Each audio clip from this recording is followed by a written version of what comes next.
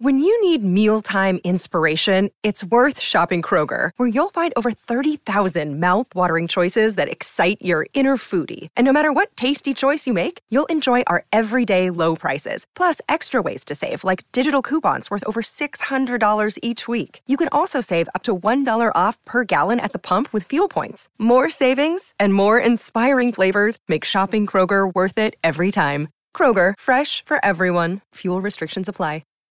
This episode is brought to you by Shopify. Whether you're selling a little or a lot, Shopify helps you do your thing, however you cha-ching. From the launch your online shop stage, all the way to the we just hit 1 million orders stage. No matter what stage you're in, Shopify's there to help you grow. Sign up for a $1 per month trial period at shopify.com/special offer, all lowercase. That's shopify.com/special offer. Well, I really appreciate you coming on and doing this for me. I know you're a busy man, so I won't take up too much more of your evening here. Just go ahead and introduce yourself and tell us about your journey with dogs. Sounds good. Thanks for having me, by the way, and appreciate the time. And I took a chance, took a little time earlier and checked out your Instagram and your YouTube channel, and you're doing some good stuff. So kudos to you. So for those of you who don't know me, my name is Andy Seguss. I've been raising American Pit Bull Terriers since I was 16 years old. So that's 30 years now. I'm also the owner of Canine Athletes, which is a working dog brand. We sell collars and harnesses, leashes, treadmills, apparel for humans, that kind of thing. And I'm also an ADBA judge since 2015. So I fly around the country and basically give my opinion on other people's dogs, their conformation and their temperament and that kind of thing. So yeah, it's been a kind of a crazy ride. None of this has been planned. All just stemmed out of the love for the breed.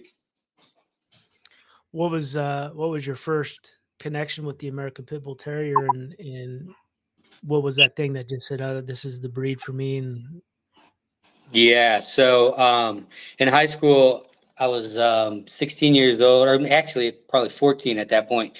My cousin was going to buy a Rottweiler.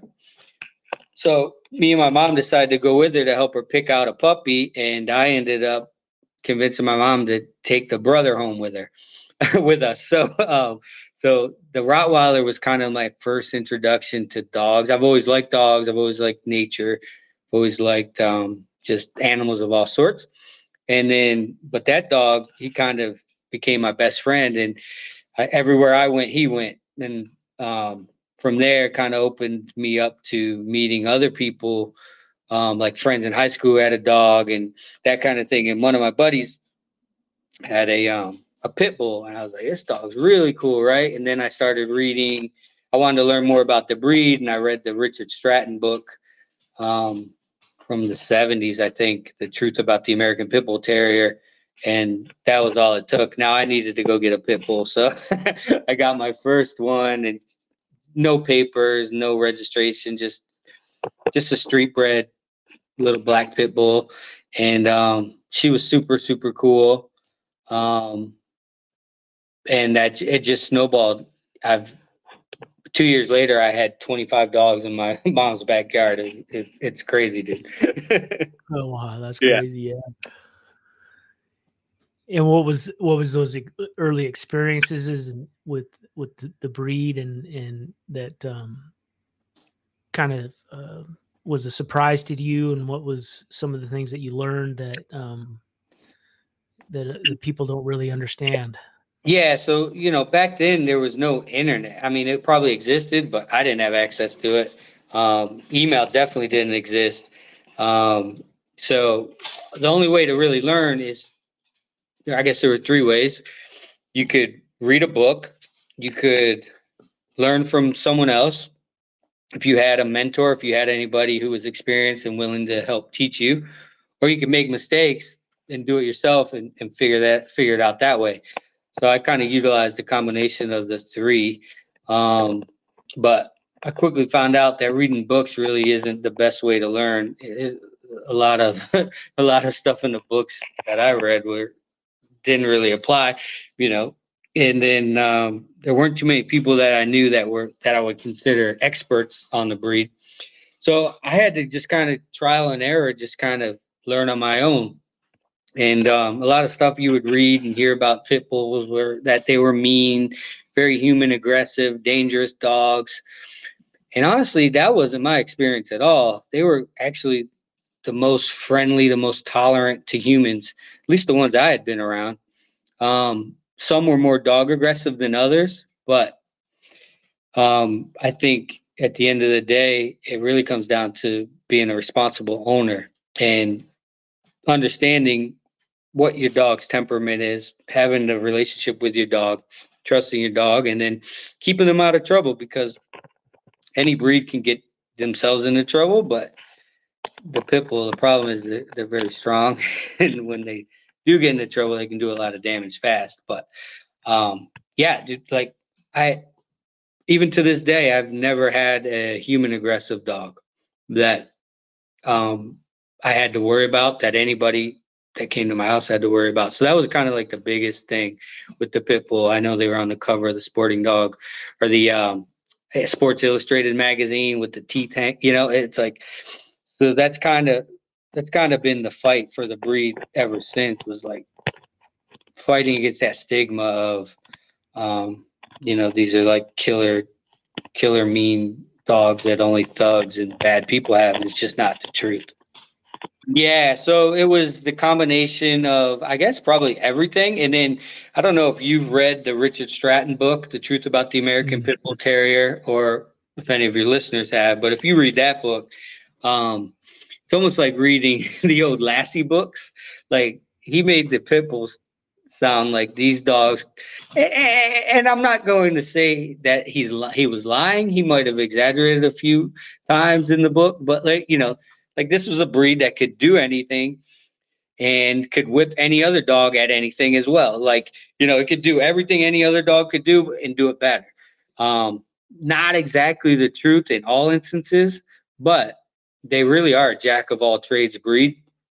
And they're smart, they're fast, they're intelligent, they're strong. They're a great dog. And for me, it was just that combined with their temperament. It really just kind of struck a chord with me and hit home. And I mean, everybody loves a gladiator, right? And this breed is a gladiator. Let's not lie. I mean, they were bred for combat. That's where they were developed, and there's something admirable about that, in my opinion. Yeah, for sure.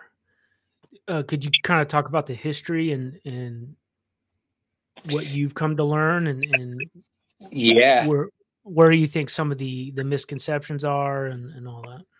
Yeah, so as I mentioned, they're a combat breed. They were developed for pit sports, blood sports, and the breeders who were selecting, the dogs that were used to originate the breed, they were using them for entertainment and to make money.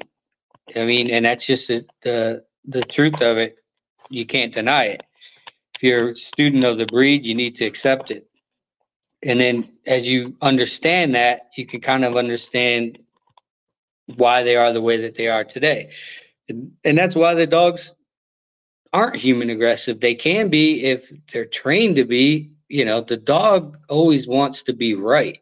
So if you're neglecting it, that's something, but if you're teaching it to bite people, then it wants to be right, it wants to please you, and it's going to do what you want it to do, at least try to. Most of them anyway. But for the most part, these dogs are sweet. I've got dogs in the house. You know what I mean? Like, they're great. The problem that comes into, and this isn't just pit bull related, it's every breed, is the humans involved. It's, irresponsible people. And that doesn't just, it starts with the irresponsible owner making an irresponsible breeding and giving away or selling or not taking responsibility for their breeding. and then it just it's just a bad, and it's affecting all the breeds, not just the pit bull. It really comes down to the people involved, and that's why I don't sell dogs. I sold a few puppies in the old days, long time ago, and I'm not interested in it. I only make a breeding when I need more dogs, and I keep them and select the best ones that earn the right to move forward in the gene pool. Other than that, I'm not interested in dealing with the public because people lie. You can't trust them. They'll say anything to get what they want, and then once they get it, it's over. Yeah, and it's one of those breeds where it kind of, it's probably hard to decipher sometimes, and yes, who's legit and who's not. Yeah, because and half the people, some of them are probably good intention. It's just they're not prepared to deal with this type of dog. This is at least the type of dogs that I've been raising, 30 years now, fine selecting my gene pool. These are serious dogs, man. The Canine Athlete's mantra is serious dogs for serious people, and it really applies to the dogs in my backyard. I mean, they're not for the average person. I mean, some of them are sweeter than others, but I mean, they're going to test you one way or another. You know what I mean? And it's like people not everybody's cut out for the responsibility of a high drive working dog who needs, if they don't get their exercise every day, if they don't have a way to, get rid of that energy, they can become destructive. They can become, quite frankly, annoying, and they're just, and then, a lot of the other people, they just want the money. So they want my dogs so they can breed them and make the money. It's like terrible. They don't even care about the dogs. They just want it's the ego stroke and to make a couple dollars. And that's, to me, it's not in the best interest of the breed. The people do stupid shit with the, can I curse on there?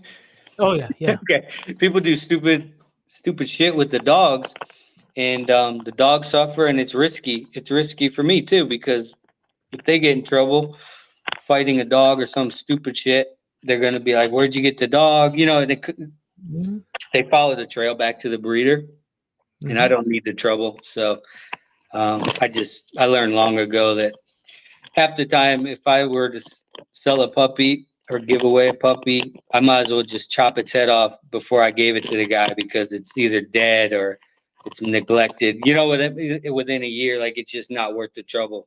So I just breed less and keep what I breed and be responsible enough. I've got plenty of land, so it's not a problem. That's awesome. Can you talk about the history? What made a pit bull? This is something that I still don't quite understand. I don't know, man. Honestly, I don't think anybody really knows for sure. They talk about Mastiff bred with, some small terriers, maybe over in Ireland and stuff like that. But I'm not sure that anyone knows for certain what breeds were combined to make the American Pit Bull Terrier. But seems like it would probably be something like that. Something, bigger Mastiff crossed with a smaller, more nimble Terrier. With the Terriers are a little bit aggressive too, so you can definitely see the Terrier in a lot of these dogs. But I don't know exactly for sure. I'd be lying if I tried to tell you. Just being honest. It's probably like anything too. People came over and had their own little secret sauce, and that's probably been going on forever. Where I've heard like people mixed, other breeds in their own lines or whatever. Yeah. So when you're breeding for performance, right, and your money's on the line, you'll breed whatever you don't care about keeping a bloodline pure, right? You just want something that can win. And that's another thing. Like, these days, people get so caught up in these bloodlines, man, and to a point where it's doing the breed a disservice, and they're losing the essence of what the dogs are. And they're performance breed. They're a breed built for work. They need a job, and And half these people, they only care about the names on the pedigree, man. And if it's pure whatever bloodline that is popular to them, and they think is the greatest, and they, with no regard to, I mean, these dogs, I see them all over the world. These dogs look like, they look terrible. They don't even look like pit bulls. They don't have any of the qualities of what a pit bull is supposed to be, but they're pure XYZ bloodline, you know? And it's like, I just wish people would stop focusing on pedigree so much and focus on the merit of the individual dog more. What is the ideal pit bull to you? What does that look like, and what is, describe that as best you can. And so like everybody should have their own standard as to how they're going to answer that question. I don't think there's one right or wrong answer, because at the end of the day, it's your dog and you have to be happy with it. But for me, it's balance. I want a dog that's balanced in every way: mind, body, heart, physical, because that balance from an athletic standpoint is, the perfect combination of speed and power. In their mind, they're stable around people, and can control their environment. But when it's time to work, there's a switch that goes off in their brain, and they're focused only on their job. And I see it in my dogs. They it's like they go somewhere else when it's time to work, and that's the way it's supposed to be. So I guess that's how I would best answer it. I mean, and I also think they need to be tough. They need to be, I mean, remember, these dogs were built for combat. So people that tell you, oh, you shouldn't let your dog jump, he's going to hurt himself when he lands. Okay, maybe your dogs, but my dogs are built to be tough, durable, to take a beating and keep on ticking. They should also be hardy.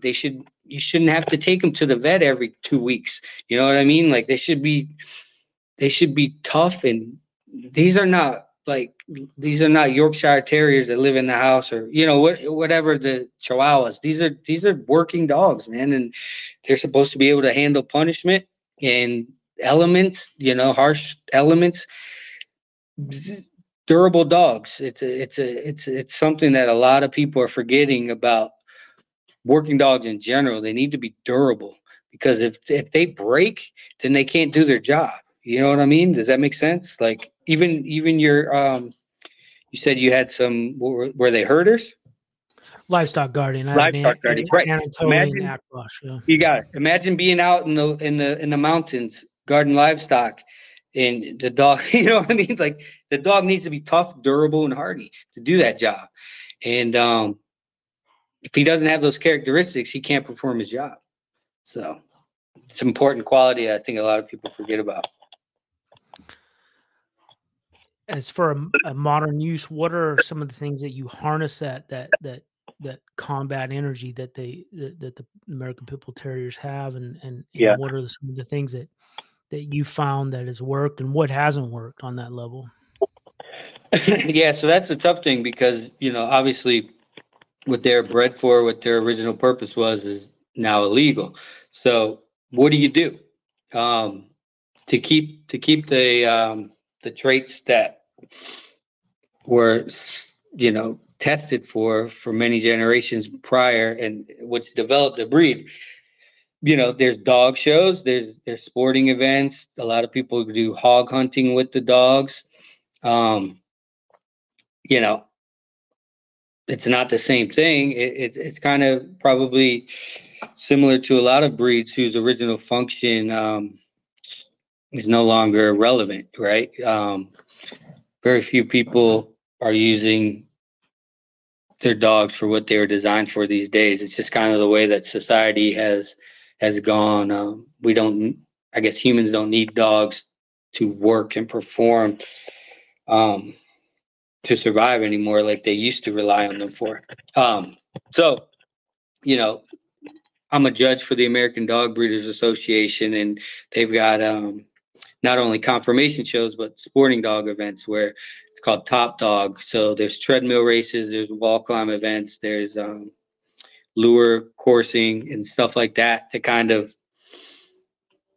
at least keep the dogs athletic without, you know, I guess it's not the same thing, but you got to keep them, they need a job, right? So whatever you want to do with them is up to you, but you need to keep them working one way or another, whether it's exercise, whatever you like to do with your dog, but they need a job. They can't just sit around on the couch and get fat, and what you breed, you will see again.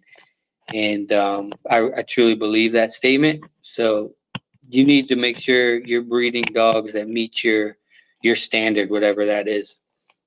Yeah, like we just kind of, so we do all kinds of things, but what I really look for in my dogs is I like a dog that's fast and strong and has a solid temperament in the mind, right? So when he works, he's focused, he's got good wind, he doesn't get tired easy, and he never gives up. Whatever it is that we're doing, he's all in until I have to force him away from the job. So being that my brand is Canine Athletes, it kind of stemmed from me liking athletic dogs and doing athletic things with my dogs. So in terms of, we go bike riding, I've got treadmills, spring pole, flirt poles, all different kinds of exercises to give the dog an outlet to exercise and to just kind of be alive. Nothing worse than just leaving a dog in a kennel all day long, every day, or on a chain, to kind of drive themselves crazy. They need some sort of outlet. And then the dog shows I've gotten into probably, I don't know, 15 years ago or so, going to the dog shows, meeting like-minded people, exercising the dogs with a purpose, because at the dog shows, you want the dog to be conditioned so you can see their conformation better. And so we'd really get the dogs in good shape for the dog shows. And then when the athletic events started coming around, that was even better because it was more fun. We get to actually compete competitively with the dogs. And of course, you need to be in shape. And also, it trains their mental, because you have to teach them how to use the equipment and what you're asking them to do. So, yeah, you're right, because the conformation ring it shows you, like you said, it kind of shows you what the dog should look like, but it doesn't show you anything, or I won't say anything, but it shows you very little about how can that dog take the tools that he's got from his structure and actually put it into action. And a lot of that comes from his brain, and his heart. And you can't. So my dog, Grand Champion 10 Lucho, he's a top dog as well. So that means he's earned his title in the sporting events.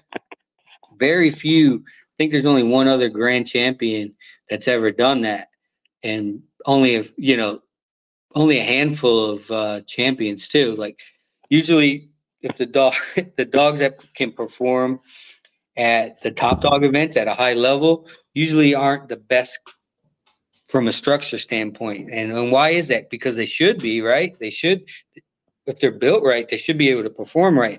But something's, either the owner's not competing, using the dog for that reason. Why?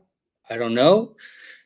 Maybe they don't want to take the time to teach the dog, or maybe the dog just doesn't have what's inside in the brain or in the heart to actually compete at a high level. It's kind of strange, because you would think the best conformation dogs, the best structured dogs, should be more efficient and be able to really excel at the sporting events. But so far, it's not the case. It's either one or the other.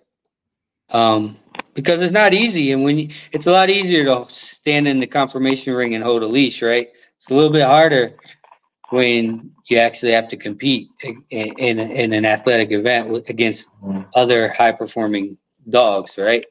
And you can blame the judge when you don't win in the conformation ring, but it's a little bit hard to blame the judge when your dog doesn't climb the wall as high as the other dog did. So there's that. Can you talk about the official ADBA standards and how does that relate to what you're trying to do on your yard? Yeah, so the standard is it's based on, you know, the original function of the dog and how some of the top performing pit dogs of the old days looked. And as I mentioned before, it's a balance, right? You want to be um, uh, you want to be as fast as possible and as strong as possible without losing. You know, they say too much of one thing robs you of another. So, you know, it's all about balance. You want balanced angulation in the front and the rear. You want a square dog with good angulation, and that was because a dog, when they were fighting back in the old days, um, a lot of the fighting match is wrestling, and a dog that's more properly structured and with good angulation and balance and leverage. They utilize leverage in the wrestling, and could breathe well, because some of the short, stocky dogs, real strong early, and then they tire out. And the rangier dog with more balance was usually able to beat a dog that was built not so good. Um, so that's kind of what the standard is written on, and that's kind of like a lot of the dogs that you see winning in the show ring are built that way. Like my Grand Champion Lucho, he's totally balanced in every way that you can. I don't think you can get much more balance than him. He's so athletic and coordinated on his feet.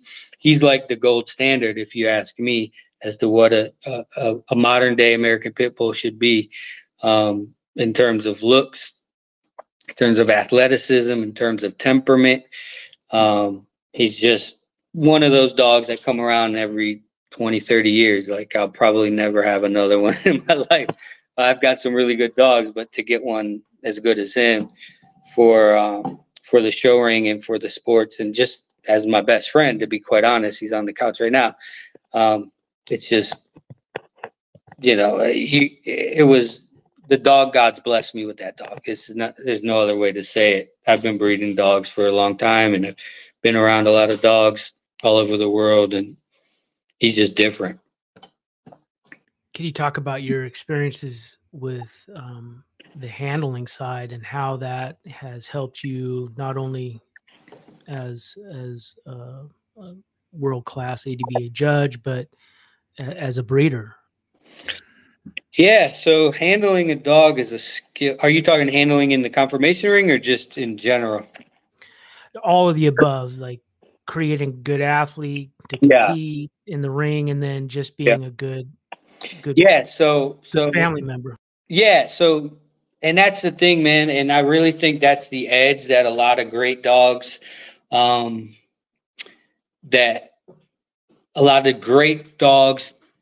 that don't ever maximize their potential, is because they're missing that bond with their handler. I'm not sure if you've heard of Hazel the Bully. It's a dog out in California. It's a great story. Her owner, Alessa, rescued her when she was 4 weeks old from like a puppy mill or something. This dog has turned in. They do bite work sports now, and this dog is awesome, dude. And it's like, she wasn't bred for anything other than, you know, I don't know, make $100 off of Craigslist or whatever the guy was selling it for, like total accidental breeding or something. And this dog is like, she does IPO and PSA sports, like bite sports, and she's like an internet superstar. I'll send you her Instagram later. You can check her out. Most definitely. The difference between her and all these other dogs from these super great bloodlines that, you know, with these super experienced handlers that know everything. This girl didn't know anything. This dog didn't know anything. But you know what they had was the love for each other, that bond, a really strong bond. And that's the difference between it'll make a good dog great, you know, a poor dog good. You know what I mean? Like, it's a big difference. And you can't fake that. You can't fake that. The dog can smell bullshit, dude. Like, honestly, you can try to fool people, you can try to fool your dog, but the dog's not gonna, you're not gonna fool the dog. You can fool people, yeah, you can fool people, but the bond between a man or a woman and their dog, if it's real and if it's strong, that's a difference. It's a big difference. It's a big edge.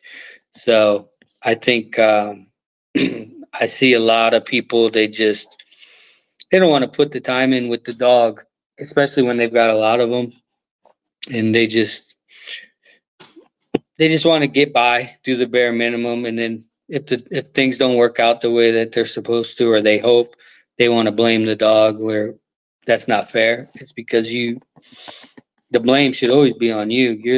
The dog can only do so much. You've got to put the dog in a situation to excel. And the dog will give you, if the dog really believes in you and trusts you, and you really believe and trust in the dog, you can each make up for where the other is lacking, and you can do big things. But I think bond is totally underrated, and you might not hear that from a lot of people. I don't know, but in my personal experience, it can make a huge difference. Just being a bull breed lover and lifetime owner, they have something different that I think a lot of people either don't know or understand, or they take for granted. Like, their connection with humans is so deeper than, like, my livestock guardian dog. He really takes to me, loves me, he looks at me as the alpha, but there's a point to that. He's like, I'm my own man. Back off a little bit. Sure.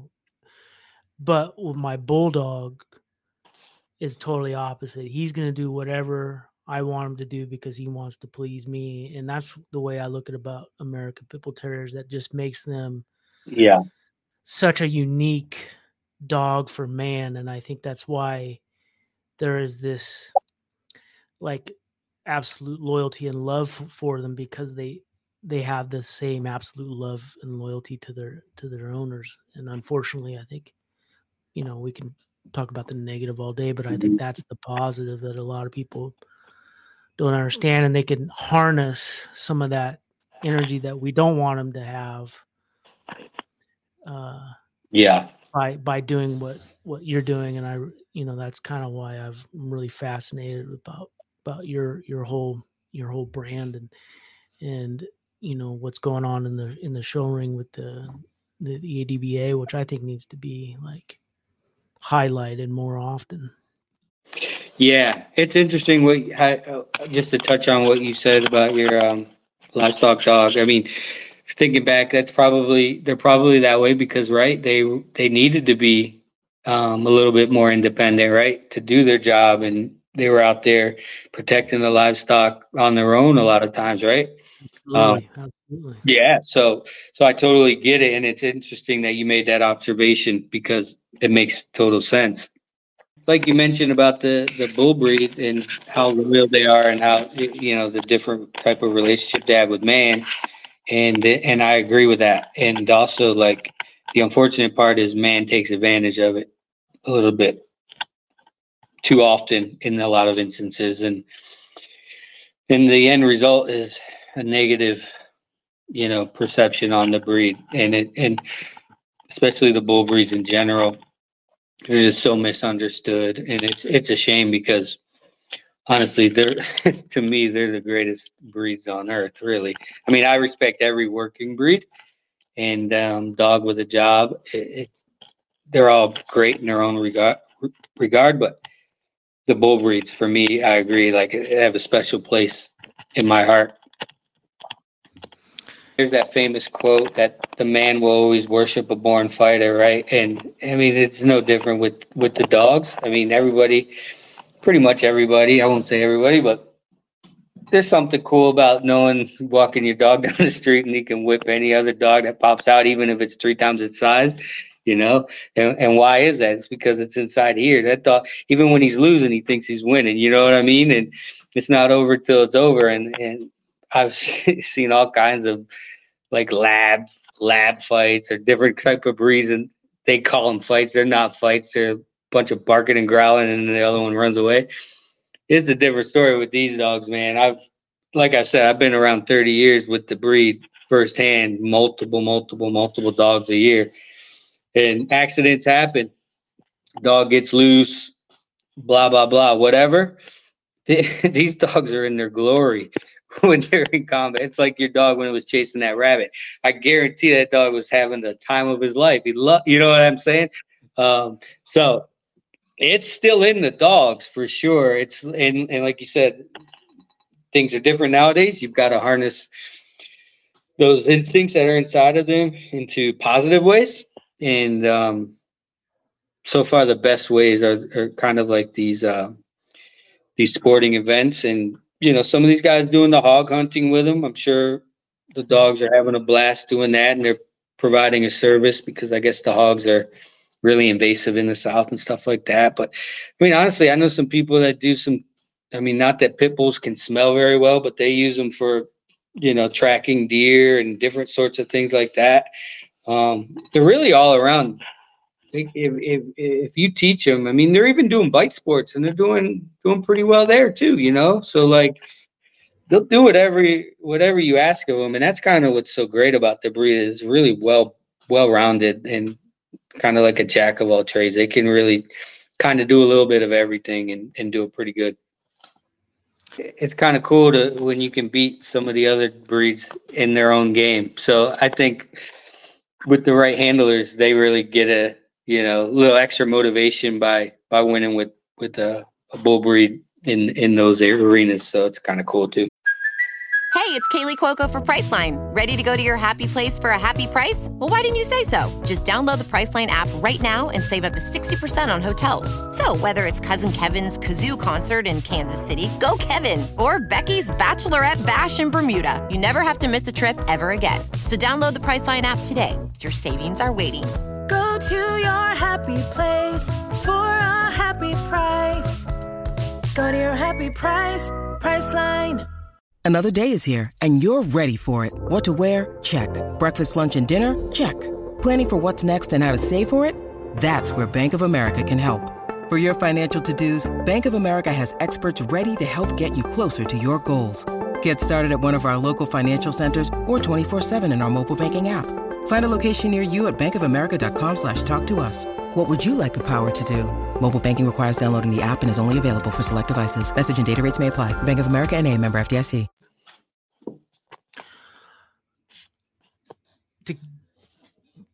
At the risk of getting into the minutia, but it's just kind of way my brain works, and some of the people that listen to me, I know we kind of touched upon a little bit, but when you're breeding for a dog and when you're going to put it in the show ring and then when you're going to compete with it, what are the standards that you're looking for? I'm talking height, weight, structure. Paint us a picture with your words.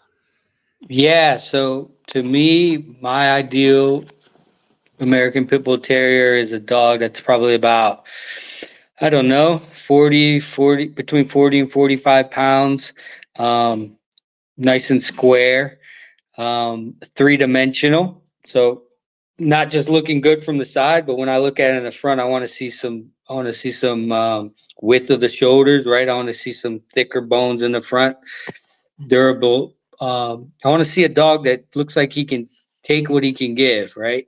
Nice, strong neck, big head, not too big to slow him down, but big enough where, a lot of these dogs today I see in the show rings and their heads are too fine. They just don't look strong, I guess, for a better lack of the word. But, and then I also want to see a dog that's confident, right? I don't want to see a dog with his tail between his legs or kind of nervous looking around. And I don't particularly like a dog that's uninterested in what's going on either. Some dogs are kind of like just super, super mellow. I want a dog that's, especially when he's out in public, he's ready and he's ripping and ready to go. Like, just waiting for the green light to do something. And you can feel that energy and you can see it in their eyes. So that's kind of my perfect ideal pit bull. And then also a dog that not only me, but you or a little kid can come up and pet at any time. You don't have to worry about any redirection or anything like that. A dog that's smart enough to know what his job is and what his job isn't, and is not going to accidentally bite you out of, pent up emotion or stress from the environment. So they need to be temperamentally sound as well. Yeah, absolutely. Could you talk about your experiences breeding and what it's like to breed an American Pit Bull Terrier, and how are they in the whelping process and all that? Yeah, man. So they're they're tough to breed. In my opinion, they don't like to breed. The males like to breed more than my females, but yeah, it's very difficult to get two dogs bred naturally, at least on my yard. Luckily, we've got the benefit of artificial insemination nowadays, so you can easily take a lot of the struggle out of. In the old days, I used to have two friends holding the female, one in the front, one in the back, and trying to help the male. It was just, then they're tied and the female's pissed off, and it's just not a fun situation. I really don't like breeding dogs. But AI has made it a lot easier, because now you can just collect the male, and gotten pretty good at artificially inseminating on my own. But if you're not, you can just go to the vet and pay a little bit of money and they can take care of that for you. Highly recommend progesterone testing versus counting days as well, because I've noticed a lot of counting days works in some instances, a lot of instances, but you can miss some key breedings. Some females ovulate later, so it's like save a lot of time and frustration if you just spend the money and do the progesterone testing. Then AI them on the day that the vet tells you. 2 days if you really want to, increase your chances. My dogs as mothers, there's some, and I know some people, longtime breeders, who have females who have big litters and they're great moms, but mine have never been quite the best moms.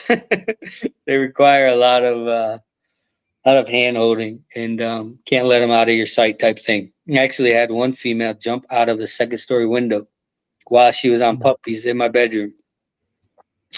I was walking the dog past the window. She was upstairs with the pups. I just wanted to let the dog out quick, and I was walking them past the window, and she seen the dog and hopped straight through the screen, 2 stories down. Bam! Chased Wow. Amazing. Yeah, like nuts. So my dogs are not the best mothers, but a lot of pit bulls are. A lot of them are. It's just, I don't know. I guess the little strain that I've gotten, they're a little bit extra crazy, maybe. Right. So the first few weeks are rough. I don't sleep much. I keep them in my bedroom, literally, and get them to a point where they're not going to die, because you could lose a lot of puppies, and a lot of puppies die, not under my hands, but a lot of people, it's kind of natural that, I lost a couple puppies. Yeah, but that's because you just left them alone and didn't do your part. They probably wouldn't have died if they were in my bedroom with me, because as soon as I hear something, I'm up, and it only lasts a few weeks, and then they're good. So for me, diet is key. It's the single best thing I've done for my dog's health is to switch from kibble to raw. So this was probably, I don't know, 2012 or 13, somewhere around there. I had 2 dogs die and one almost die from a bad batch of kibble. I used to buy kibble by the pallets. And 2 dogs died, and one got really sick, almost died. And it was from the kibble. It was contaminated. It was diamond dog food. So that was enough for me, because I had always heard about feeding raw and, you're a little nervous. You don't want to change. You're used to doing what you're doing. You don't know if you're going to feed raw right, if it's going to be balanced, this, that. People like to scare people when it comes to feeding raw. It's got to be perfectly balanced. It's got to. So it always kind of held me back. I used to do a mix here and there sometimes, but for the most part, I just fed kibble. But when those dogs died, that was enough motivation to really just try. I said, what's the worst that's going to happen? I'll go back to feeding kibble if this doesn't work right. And yeah, I've never looked back, man. It's the longevity. The dogs when they're young, whether you're feeding them kibble or raw, I mean, a young, healthy, strong dog is gonna. It's tough to tell the difference in the early stages, but as they age is where you really see it in the longevity. I mean, my dog Lucho is 11 and a half right now, and he is. I mean, he can still do everything he used to do when he was 6. Like and it's the diet. It's really, I swear by it. It's a diet. And so that to me is feeding and don't, if you're scared to start feeding raw, think of it like this, like as humans, right? We don't really worry about eating a balanced meal every day. We just kind of eat the more variety that you eat, and you're good. Like some fruits, some vegetables, some meats, and try to stay away from junk food and that kind of thing, and you're in pretty good shape, right? So it's the same thing with the dogs. So like I try not to scare people off. I just want them to try feeding raw and don't overcomplicate it. And I've got some diets on my on my blog on the website. So it kind of outlines my journey into feeding raw and what I feed, and there's a regular diet and then one when you're kind of getting them in shape to kind of supercharge it. But it really comes down to just lean meats and oils and egg, and just don't overcomplicate it. If you only have chicken this week, feed them chicken. If you've got access to venison, feed them venison. Mix it up. The variety's good, and just try and see. And if you make a mistake, it's not the end of the world. You'll get better. That's how you learn. So I think feeding a raw diet is critical, not only for the American Pit Bull Terrier, but for any canine. If you're rich, you can feed the pre-made stuff. It's really good. I only feed that to Lucho now. Just because he's been on it for so long. But yeah, it's pricey, but man, it's super good. It's called Instinct by they used to be Nature's Variety. They've rebranded to Instinct. They changed their name. Instinct by Nature's Variety. I think they might. They're somewhere out west. I don't know if they're in Missouri or Kansas or something like that, but it's frozen. It looks like beef patty. And that's what I use to welt my pups too. I can't say enough good things about it. It's just the price is crazy, and it's not feasible if you're feeding a yard of dogs for sure. Like a kennel, like I wish they would sell it in bulk quantities for like kennels or something, but they don't. So I can't afford to feed it to them all. The rest I just feed homemade raw, which is still great. Their dogs live a long time on it. Then I feed, I switch it up during the hunting seasons. They get a lot of venison, that kind of thing. So, but yeah, check out, if you or anybody listening can check out the blog on my website. And if you have any questions on it, feel free to reach out to me because I'd love to help it. I'm not an expert by any means, but like I didn't go to school for nutrition, canine nutrition or anything, but I've got experience doing it and the results seem to be pretty good. Yeah, it's good to know. I'm definitely going to check that out. So now let's talk about the brand, Canine Athletes. How did that come about? And tell us about this journey, because that's how I came to know about you and your brand. And yeah. So it basically, it's like it's one of those crazy stories where I just kind of followed my passion, right? And that's dogs. And where does that lead you? I don't know if you've ever heard if you've ever listened to the the commencement speech by Steve Jobs. It's super popular, but you know, where he says you can't connect the dots looking forward, you can only connect them looking back. So like looking back now, it's kind of all makes sense, but at the time it didn't make any sense. Like I just made a Facebook page in like 2010 called Canine Athletes, right? Just because I thought that embodied not only my breed, but any athletic dog, any dog with a job or not a job, any dog that like just a normal house pet, but the owner wants to live an active lifestyle with.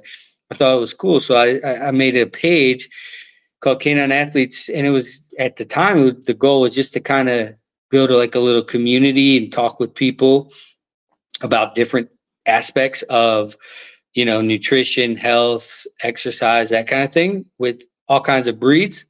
And I thought the benefit of it at that point was for me, it'll keep me sharp because it'll give me a reason to do more research on topics that maybe I wouldn't research as much. So that's kind of where it started. And after a few years of doing that, like you know, me and some of my buddies were starting to go to the dog shows a little more frequently, the conformation shows, and I had no plans to try to monetize this or anything, but my friend asked me to make a couple t-shirts. So we had some t-shirts that said Canine Athletes, you know, and at the show. So we kind of like had a little team or whatever. Like, I don't know why he wanted t-shirts, but I thought it was cool too. So I got with my buddy, he made me a logo, and I needed to buy 24 shirts or else the shirts were going to cost like $50 each to make 2 shirts. So I'm like, what the hell am I going to do with 24 of these shirts? Well, let's see if anybody wants to buy some. So I put them for sale on Facebook, and they sold out, you know, after like a few days. I was like, wow, that's super cool. Then people wanted different colors. So it all kind of snowballed from there. Like I had a good job making 6 figures. And like I never really had any plans to turn this into a career or even a business. But as time progressed, like I just kept going with it and seeing where is this going to go? What happens if I do this? What happens if I do that?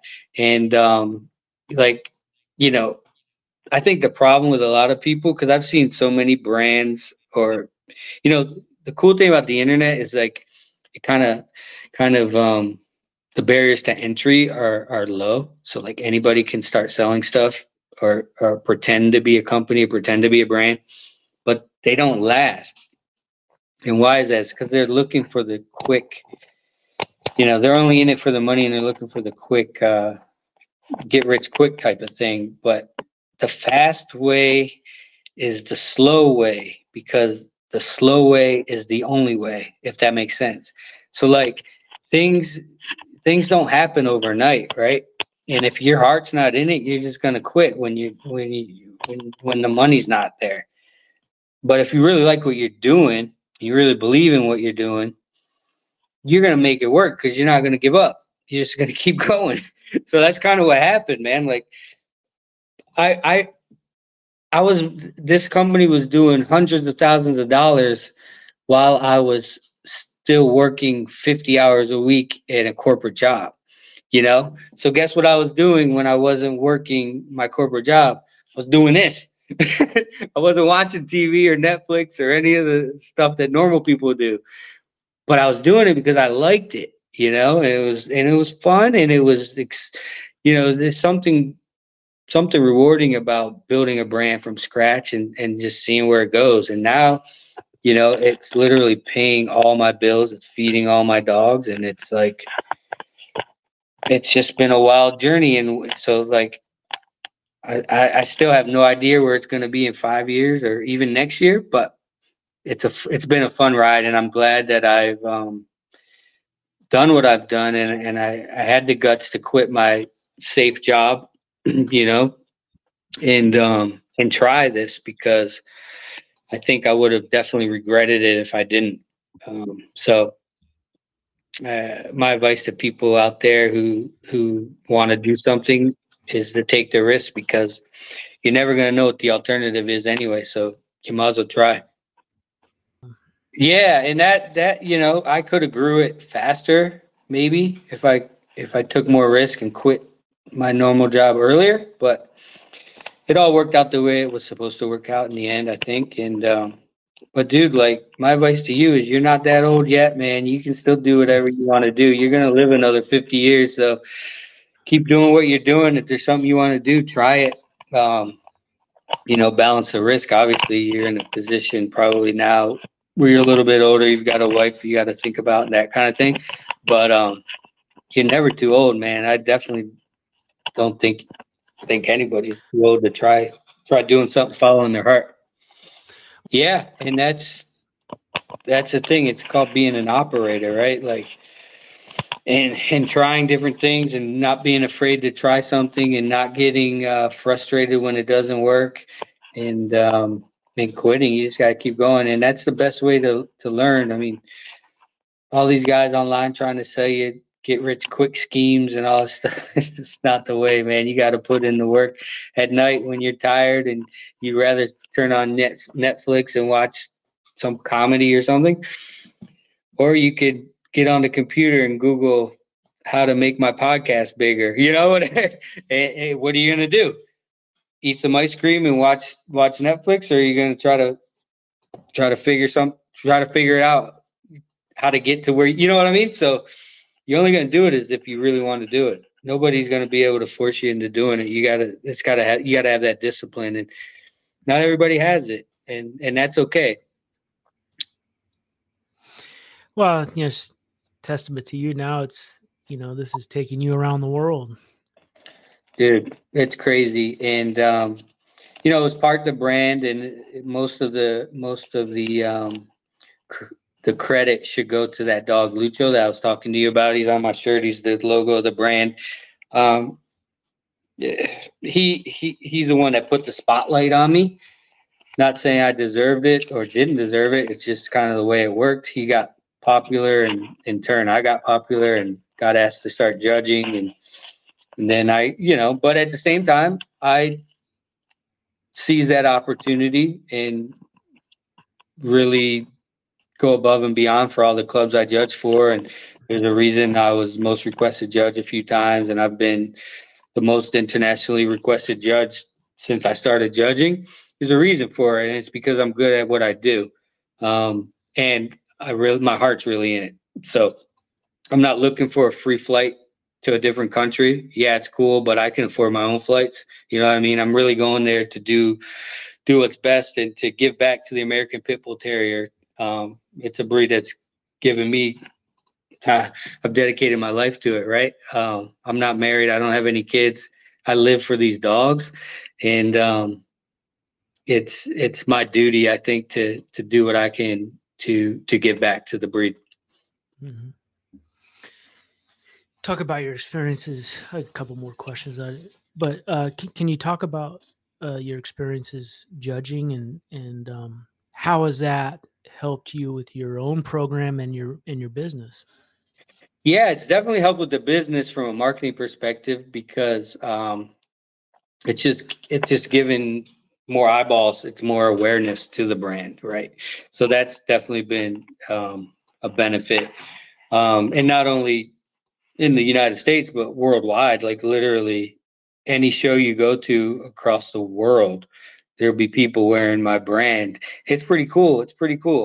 Because it's a tight-knit group of people with like-minded people who just love not only American Pit Bull Terrier, it's all different breeds. You know, they can relate to it. It's a lifestyle that they live, and it's a brand that kind of caters to that and understands that. In terms of going to shows, it hasn't really impacted my dogs per se, in terms of I will never breed my dogs based on the conformation standard written by the American Dog Breeders Association or any other conformation standard, right? I breed to my standard, because at the end of the day, I'm the one that's got to take care of these dogs and be happy with them. So that's one of the downsides of the dog shows, I think, is that some of the competitors take it a little too serious, and place their dog's worth based on did they win a ribbon in the dog show today. And the dogs are so much more than that, especially a working breed. Like, and let's be honest, at the end of the day, not all judges are created equal, and there's so many variables of showing dogs that you're not going to win every time. Even my dog didn't win every time. Plenty of times we walk out of there with no ribbon, no trophy. And do you think I thought less of him afterwards? No way, no way. So my advice to anybody breeding dogs is to understand the standard, but you need a goal first. And what is your goal? Is your goal to breed the best American Pit Bull Terrier? Is your goal to breed the dog that can win the most ribbons? Because those are two different goals, and those are two different types of dogs that you need to try to breed for, try to get to. So, to me, a working breed should never be bred based on looks. Like, you keep it in mind, structure does play a part in athleticism and stuff, but what truly matters in a working breed is what's inside of them, and can they do the job that they were bred for? So keep that in mind, everybody. Like, these shows, keep it in perspective. It's a time to have fun, do something social with your dogs, but it's not worth getting upset or thinking your dog is useless because it can't win at a dog show. They're a working breed. If they can work, then that's what really matters at the end of the day. This might be a slightly controversial question, and if you don't want to answer, that's okay. What part of the world besides the United States are breeding what you consider really good American Pit Bull Terriers? Yeah. So there's some nice dogs in Poland, really nice dogs. American Pit Bull Terriers. There's a lot of them. It's a lot of good dogs in Mexico, in the Balkans, and Serbia, Russia, kind of where the laws against dog fighting and that kind of thing are lax. So these guys are able to, I guess, test their dogs in a way that a lot of people in the Western society aren't. Not saying it's a good or bad thing, but when you're talking about breed origin and keeping the dogs true to what they were originally designed for, some of those breeders have some of the abilities to take things to a different level than, a lot of people in the United States, for example. As far as show dogs and stuff like that, I just got back from judging in Brazil, and wow, are those guys doing some good stuff down there. Del Monte Kennels have really revolutionized the dog show world for the American Pit Bull Terriers in Brazil. They're breeding some beautiful dogs that are really good at top dog, the athletic events, and also in the show ring. And that's really what they're focused on. And they've made big strides in a short amount of time. And I definitely recommend them to anyone in South America. I mean, they ship all over the world, though. They're honest people. You can trust them. Then if they tell you something, they're going to do it. And they're always trying to do what's in the best interest of the dog. Anybody that sells a lot of dogs kind of get hate from people. Say they're all in it for the money and they're puppy peddlers, but that's not the case with them. I've seen it firsthand. They invest a lot of money into their operation, and they do a lot of things that go under the radar that people don't even know about in terms of, placing dogs with the right people with no financial, means coming back to them. It's they're doing good stuff. So yeah, I'd say Eastern Europe, Mexico, some of the stronger. If you're looking for the heritage, true American Pit Bull Terriers that really embody the old school mentality, those guys have a little bit of an edge, I'd say, because of just kind of where they're located. I don't know. It's hard to say. I think there's definitely a lot of room for a lot of opportunity for growth. There's a lot of untapped markets or niches that I see the brand would fit in terms of like, so like hunting dogs, for instance, the brand's perfect for that. We just haven't touched that niche yet. Same with just like, I think a lot of normal pet owners don't understand the brand in terms of, they think canine athletes, they think it's only for working dogs. It's too hardcore for their pet dog that lives on the couch. And that's not really the case. It's anybody that wants quality equipment, and live an active lifestyle with their dogs can use this stuff. It's stuff that's going to last. It's strong. It's built right, and you can trust it. So I need to, from a marketing perspective, get that point across to just some of the normal pet owners as well, who have an active dog, who like to go hiking with the dog, but not necessarily compete. The brand works for those people too. So yeah, that's kind of my big picture goal, and just expanding the product assortment and my market reach to new niches, like like the hunting breeds and the normal pet owners who just want quality equipment. Give some loves to the livestock guardian dogs. Yeah, that stuff too. I need to get some collars with bells on it or something. Big spikes. Yeah. Yeah. I mean, that's a good idea. I've had a guy. He actually ordered one of my collars. He's got a livestock guardian dog down in Florida. It looks like forgot the name of the breed. I think it starts with an M. Kind of looks like a mountain dog, like an Abruzzi mountain dog, but it's got a different name. But he said he needed a collar with spikes on it too. So definitely room for opportunity for growth there. Yeah, awesome. What would be the second breed? Yeah, that's a tough question, man, because for me, honestly, I've never, like when I got my first pit bull, I've never wanted another breed. I've never wanted one. So that's it's a hard question. I don't know, man. Like,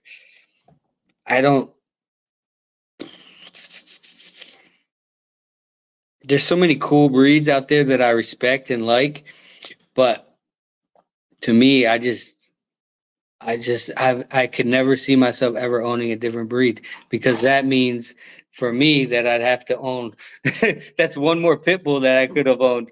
But instead I've got this dog. So I've asked myself that question. It's just hard to pin down because I respect so many breeds. There's a lot of breeds I definitely could say I wouldn't want. And just like the Belgian Malinois, great breed. I don't want anything to do with those dogs. It's just my perspective. Like, it's that kind of dog and me are not going to work out. But I don't know. It'd definitely be a working dog. Like, I really liked my Rottweiler that I had when I was a kid. So I have a affection to those dogs, but I'm not sure that I'd want another one. Honestly, when I was in Italy, I really liked those Abruzzi mountain dogs. And they live wild, man. They live wild on their own. They're all over. And they're tough. They're hardy dogs, They got a mean streak to them, too. So they'd be kind of cool if I needed something for protection work, I think. Whatever breed it would be a working breed, a real, true working dog, I might go to the mountains in Italy and just grab one and take it, because I know that dog, from who cares what bloodline, like just wild. That's the dog for me. Like, I want a real dog that's, I don't care so much about purebred or pedigree or anything like that. Like, I've seen a lot of mutts. I was in Brazil on the beach, and I ran into a mixed breed pit bull. I guess it was. I don't know. He was cool, man. That dog was badass. He was living free. No idea where he's getting his next meal, but he didn't care. He was happy. And that's a tough dog right there. That's my kind of dog. No, I think that should do it. I really appreciate the time, and just, if I could leave with one last thing, I just remind everybody, and this is what I try to remind everybody when I'm at dog shows, is to keep the working breeds working. Like you mentioned about the Pyrenees, there's nothing worse than a strong working breed of dogs that get watered down and they turn them into something that they're not. And I see it at the dog shows too. A lot of these American Pit Bull Terriers with American Pit Bull Terrier papers, they're more or less Amstaffs. They're a different breed, man, and it's because of the breeder behind them and what they're choosing to breed. The selection is either not there or it's poor. So just do the working breeds a favor and keep them working. Give them a job, and when you're making a breeding, there should be selection. There shouldn't just be, my friend has a dog. It's easy. And it's got papers. Let's breed them. Every dog should earn their right to be bred, and that's where you find the good dogs. Is find the good dog men. You'll find the good dogs. Absolutely.